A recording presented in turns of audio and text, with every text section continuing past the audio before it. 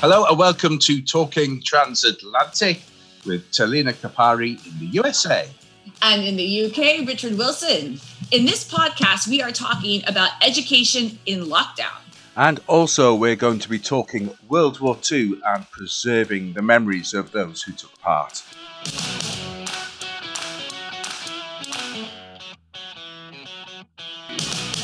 How's your week been, Talina? My week has been fine. It's getting sunnier, so we can go outside. Let's see, it rained. It's been so hot here, like 21 degrees hot. That probably seems nothing to a California girl. Yeah. Oh, no, that's nothing. I like it when it's really, really hot. I prefer just to be scorching. So, and it probably means nothing because I'm using Celsius and you'll be used to Fahrenheit. That's right. So I have no idea. When you say 20 degrees, that means nothing to me. Either it's just really hot or really cold is what I understand. It felt really hot. It felt really hot. It's when people ask me, how's the weather in the UK? I say cold, hot. They say, what's degrees? I have no idea. And that's okay. If you don't like the weather in the UK, just wait 5 minutes and it'll change. That's right. Like in Scotland, you're going to have Scotland, four seasons in a day. One day. Yeah. So, yes. Okay. So you've had a nice week, Richard. Yeah, it's been okay. I played poker last night. Oh, yes, you did an online poker. And how did that go? Oh, it was brilliant. Yeah, it was really good. Me and some of the guys who live in the same town as I do, we all go to the pub together. So we have the virtual pub. We go to, we meet on Zoom, have a few beers. So what we did this time is we all signed up to like one of those online poker places where one of those gambling sites, and you can actually have your own little private virtual room. So it's just us playing. So we all put a $5 in. I didn't win. I came second. That's fine. So what did you do? By PayPal or Venmo? Like, how does that? Well, you log in and you join the gambling app, and then you upload money to it. And then when you want to put a $5 in the game, you just take it from your account within the app. It was really good. So I came second, but there were only 3 of us playing. So that's still fun. Oh my gosh! And £5, really that's a good amount. You don't spend too much. You just have a little fun. And no buy-ins, which is good because you'd end up with no house at the end of it if you could buy in. I think so. Yes. So yeah, it was just like that Bond movie, Casino Royale, without the style and It's just locked down at home. There you go, and probably a lot cheaper. So. Oh yeah, way cheaper. Well, I came into the study where we record, and I was in here last night doing the thing, and there's loads of empty bottles of beer. It stunk like a brewery when I walked in. Stale beer smell. So I've opened the window. What can you do? Okay, well, all right.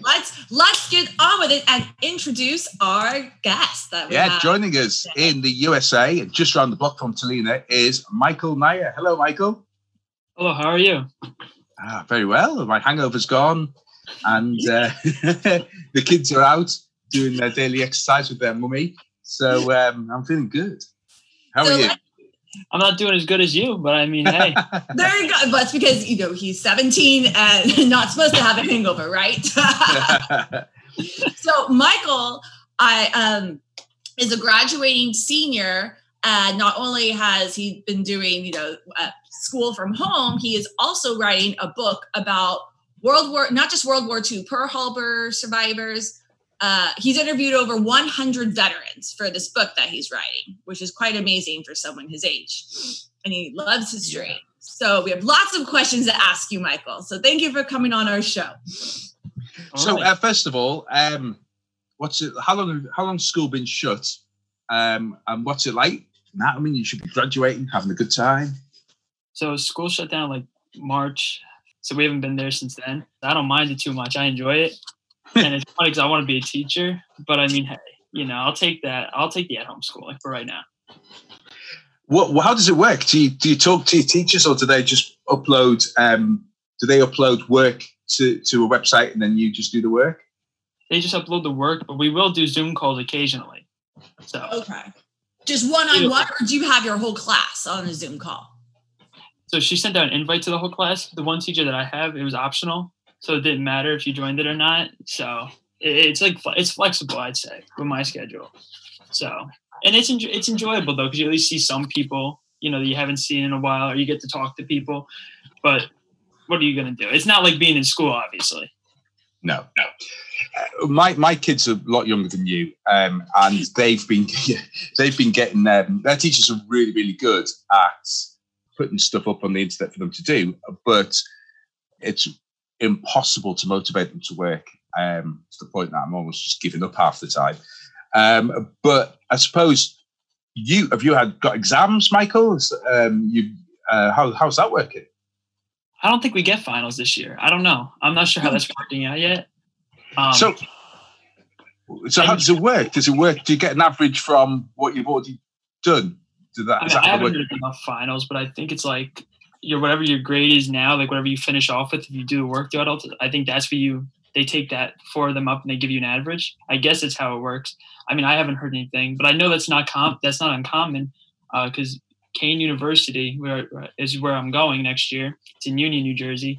They're not doing the placement testing. They're taking if you already took the SAT, they're taking your score from that, or they're taking your grades from school, and they're using that. They're taking your transcript and assigning you to classes based on that if they can't do placement. So I'm not sure, What's placement then? How does that work? It sounds a little different to what we do over here. The placement test you just take and you get placed into your classes pretty much. Like, all right. Yeah. So if you take Spanish and you don't need to be in beginning Spanish, you would go into advanced. So you just know where you or certain writing classes or English classes. So because you have prerequisites for certain colleges, so universities in here. Right. So what do you want to study then? What is it going to be, a teaching degree then you're hoping to do? I want to become a history teacher, but I hope maybe I can become a history professor one day because I'd like to rise throughout, and get a better job as time goes on. So, I mean, that's the long-term plan, but I got to see what happens, especially with all this. So what's the name of the course you're going to do at university? So for the first 2 years, I have to take my basics. And then from that point on, it changes. So I don't actually take I take one history class next year, which is called Worlds of History. But after these next 2 years, 2022, that's when I really pick up studying my major. Oh, right. So you don't go to university to study history then? You don't join a course called history? No, well, you have a major and a minor. It depends. Well, some people just have a major, but that you have to have certain courses to graduate. So, for example, at my university, you have to do something with mathematics, but you could take geology or something, and that fulfilled some kind of mathematical requirement. There's ways to go around it if you don't have that kind of brain. Because here, if you want to study history, you just apply and enroll on a history course, and that's it. You do a degree in history. Yeah, you don't have to do. That's the thing about the difference with UK education, American. We have to do all this stuff. Many schools, you have to do a theater requirement. You have to do something with the arts. You have to have everything in all different areas. Yeah, it sounds good though. And we have extra credit because Michael's school in the UK is hardcore. You flunk a test, that's it. Sorry. There's no retakes. There's no can I do this extra paper again? They don't care. Well, we have resits. You can do resits though. Yeah, if you fail, you can do one reset. Yeah, that's right. Yeah, you can. So if you fail have extra credit in the United States. Or do they just let you keep taking it until you pass? Well, no, but you can do certain things to boost your grade or do something else. People are a little, get nice with your teachers or your TAs. All right. Advocating anything, right? No. Michael, so this so this is Richard. You'll find this interesting. So this has been a big thing, just not in the news, but with parents and kids. How do you feel about virtual graduation, Michael? It doesn't really bother me either way. I mean, I'd prefer the online, if I'm being honest, because I feel like nobody can tell where this is going. You're gonna have everybody running up to each other, hugging each other, taking photos. So I just think if they have an in-person graduation, it's gonna go downhill probably for any state, not just New Jersey, anywhere. Yeah. Or if you have an online graduation, you have people that are mad at that. So I feel like there's no win-win solution for everybody. Are you going to have a celebration with your friends, Michael? What are people doing? Are you going to get on Zoom and just say, yay, we graduated? Or are people just... Right now we have an online graduation scheduled for Braley, but I don't know, in terms of your friend groups, I feel like if you could just keep in touch with them, I've been keeping in touch with my friends throughout all this. So it's pretty much we see each other every day, or we talk to each other every day. You know what I mean? There's no, it's not like you're not talking to anybody. So I feel like, it really hasn't changed a lot because even throughout the school year, you have FaceTime calls with your friends, like you're talking after school, so a lot hasn't changed. But in terms of a celebration, my family and I, we're going to wait till after this is over. But even if it's like a year from now, then we're not too worried about it. You know what I mean? It's like at that point, it's like, what's the point, Because it's so much later. Plus, yeah, you graduated high school, Now, they don't do prom in the UK, right, Rich? Oh, well, no, it's starting to come in, yeah. Yeah, I was going to say, I feel like it's starting to come in. Now, how do you feel about it? Americanization, they call it over here. Yeah, because now you're not going to have a real prom, Michael. Or Are you having a virtual prom? No. There's just no prom. The 24th was supposed to be our prom. Or not the 24th, the 21st, I think it was supposed to be our prom. Today's the 24th. I'm sorry. It's okay. Ouch. Yeah, that's, did you just mope around the house thinking that could have been a prom right now? I mean, I went to last year's prom and I had a fun time at that. So it really didn't bother me, especially because I knew obviously for a while now we weren't going to have a prom and chances are we're not going to have a graduation, and you can't be upset about it. You kind of just have to take it as it comes. You have to take each day at a time. Well, is the prom, what's the prom like? Is it like the prom in American Pie in the movie? Selena, you can answer that. Have you not seen it? I can't remember. It is a 20-year-old movie, I suppose.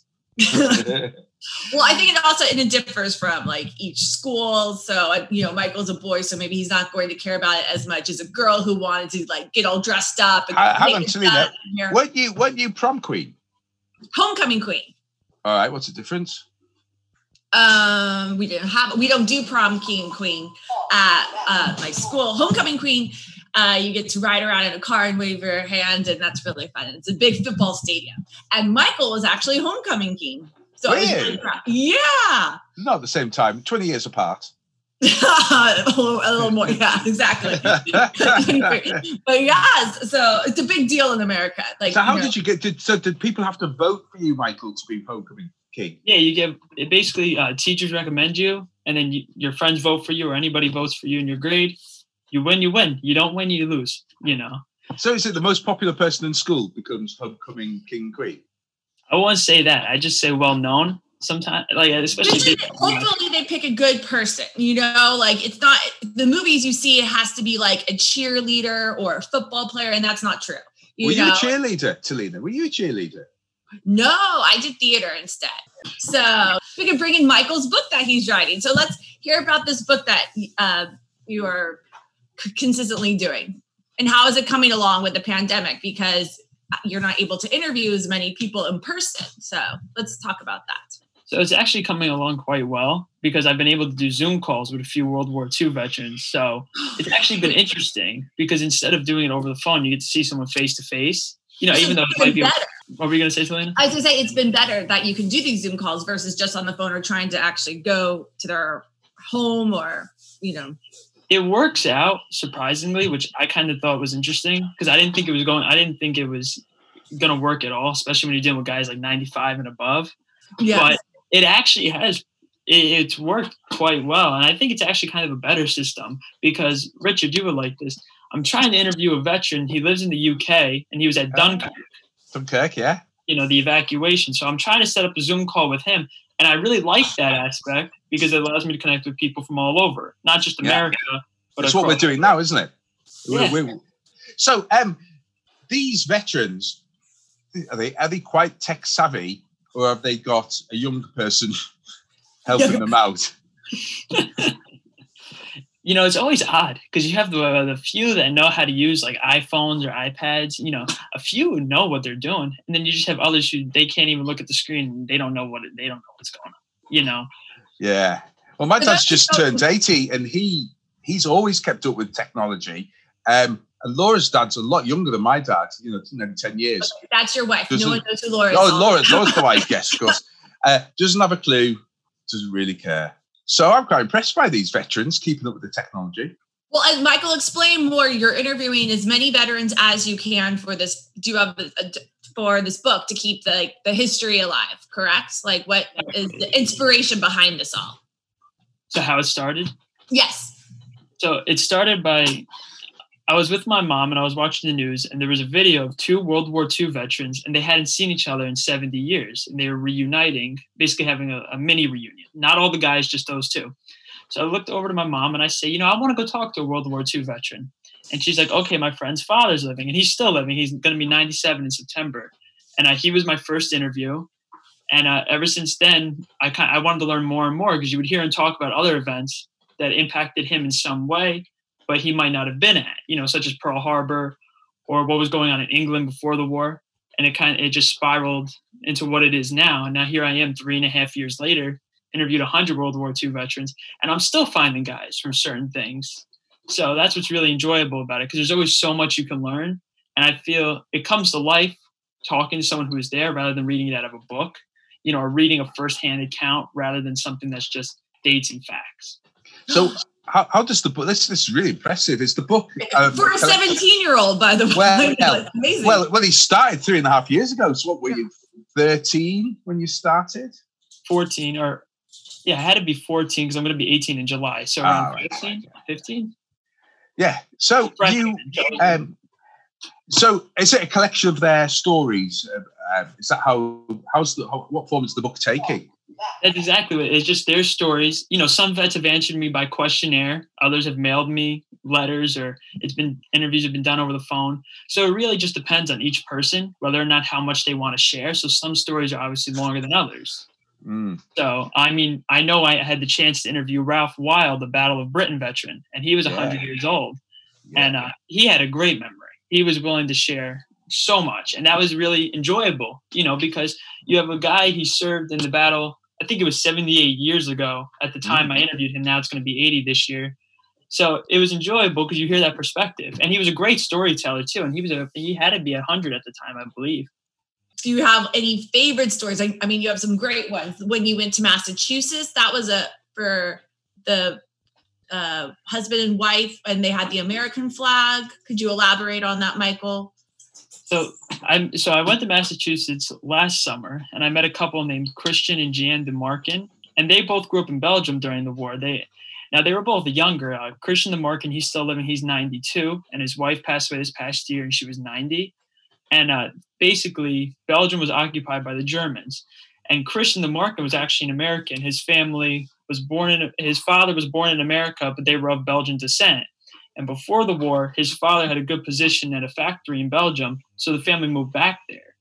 Now, the family, being Americans, the Germans, they obviously hated them more than they hated anybody else, in the town that they lived in.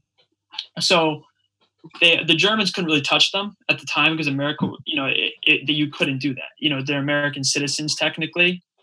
And Christian DeMarkin's mother and father were both in the underground resistance during the war. And Christian's mother made an American flag. And it's a giant flag, much bigger than I'd say the UK flag or the United States of America flag.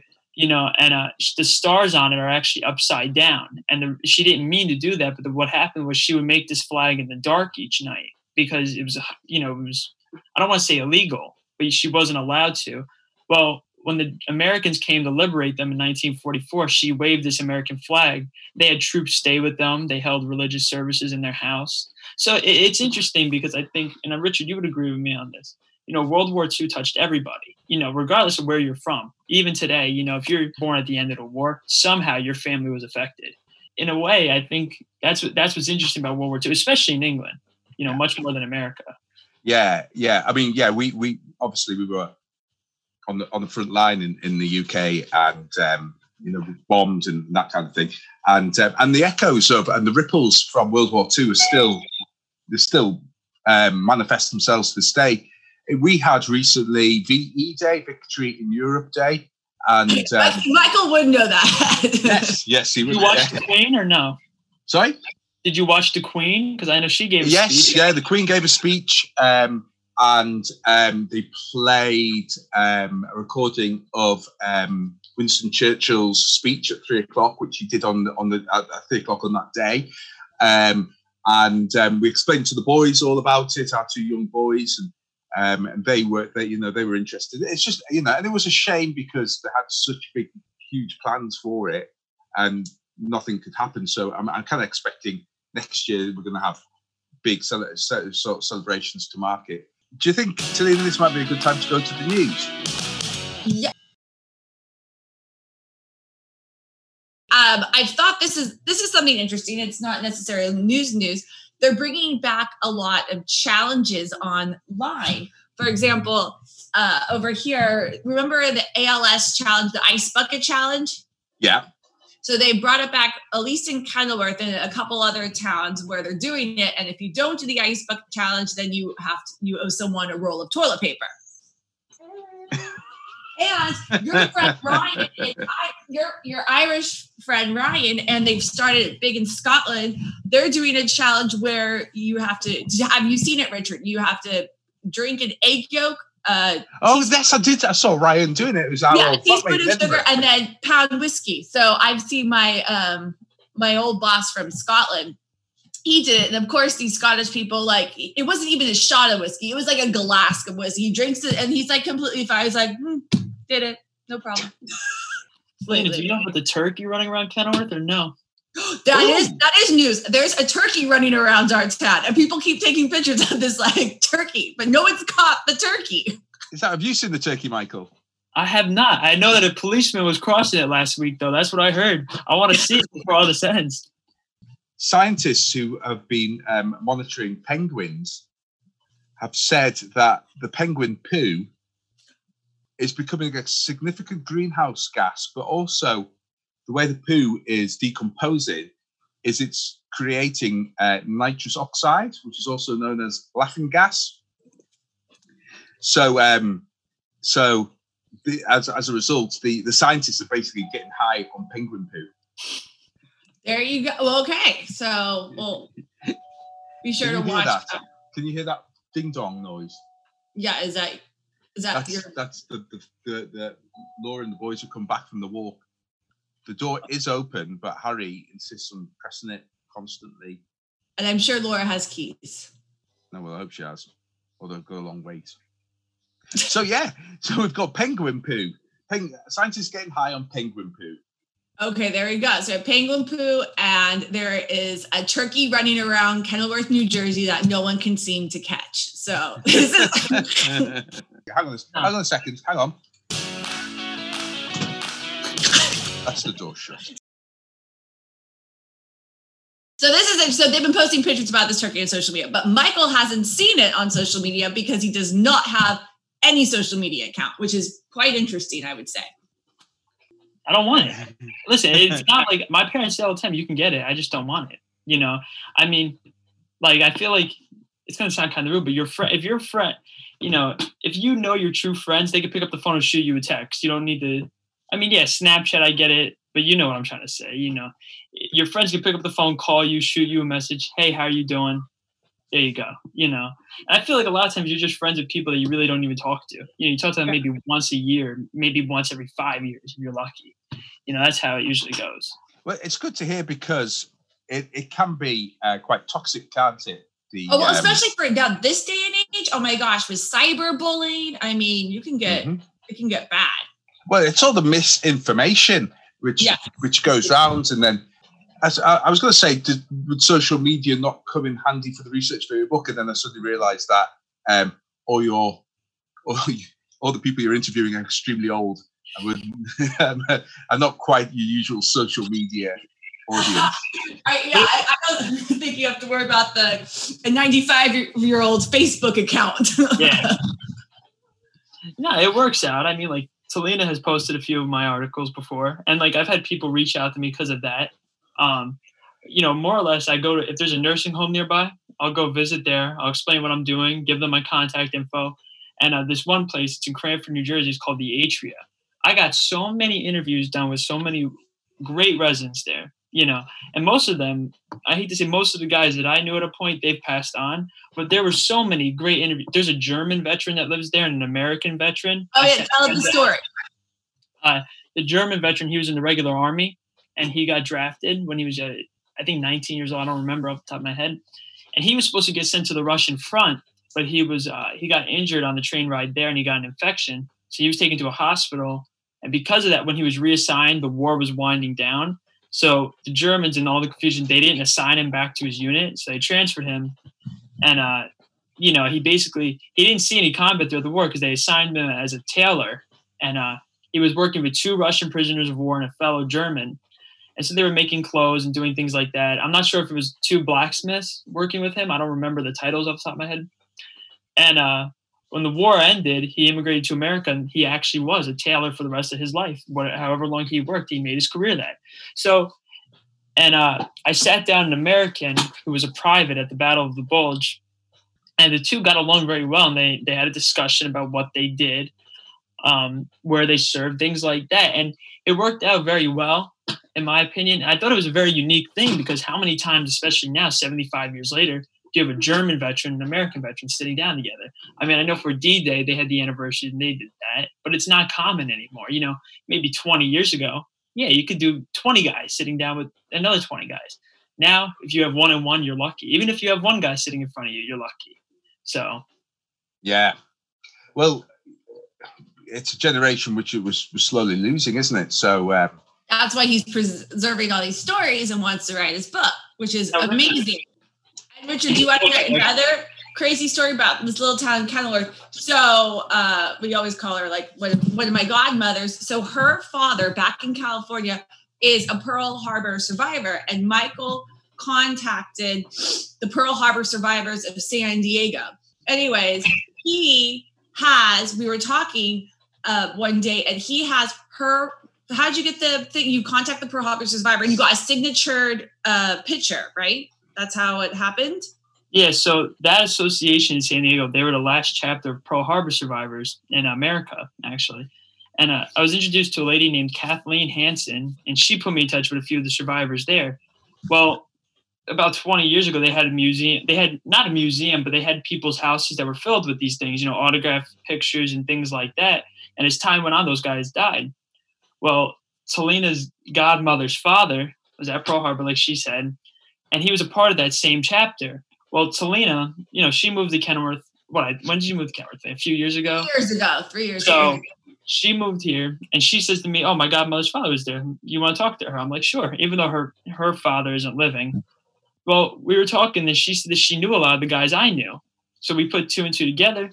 I looked on the wall over there, and his photo's right there. Yeah. So, his signature, not his photo. Signature. She was like, "Oh my God, what are the chances from some kid in Kenilworth has her father's signature?" I thought it was like, what are the odds of you moving here? I thought it all worked out good. Well, thank you very much, Michael. Thank you. So this is Talking Transatlantic. And if you want to get in touch, it's Richard W News on Twitter.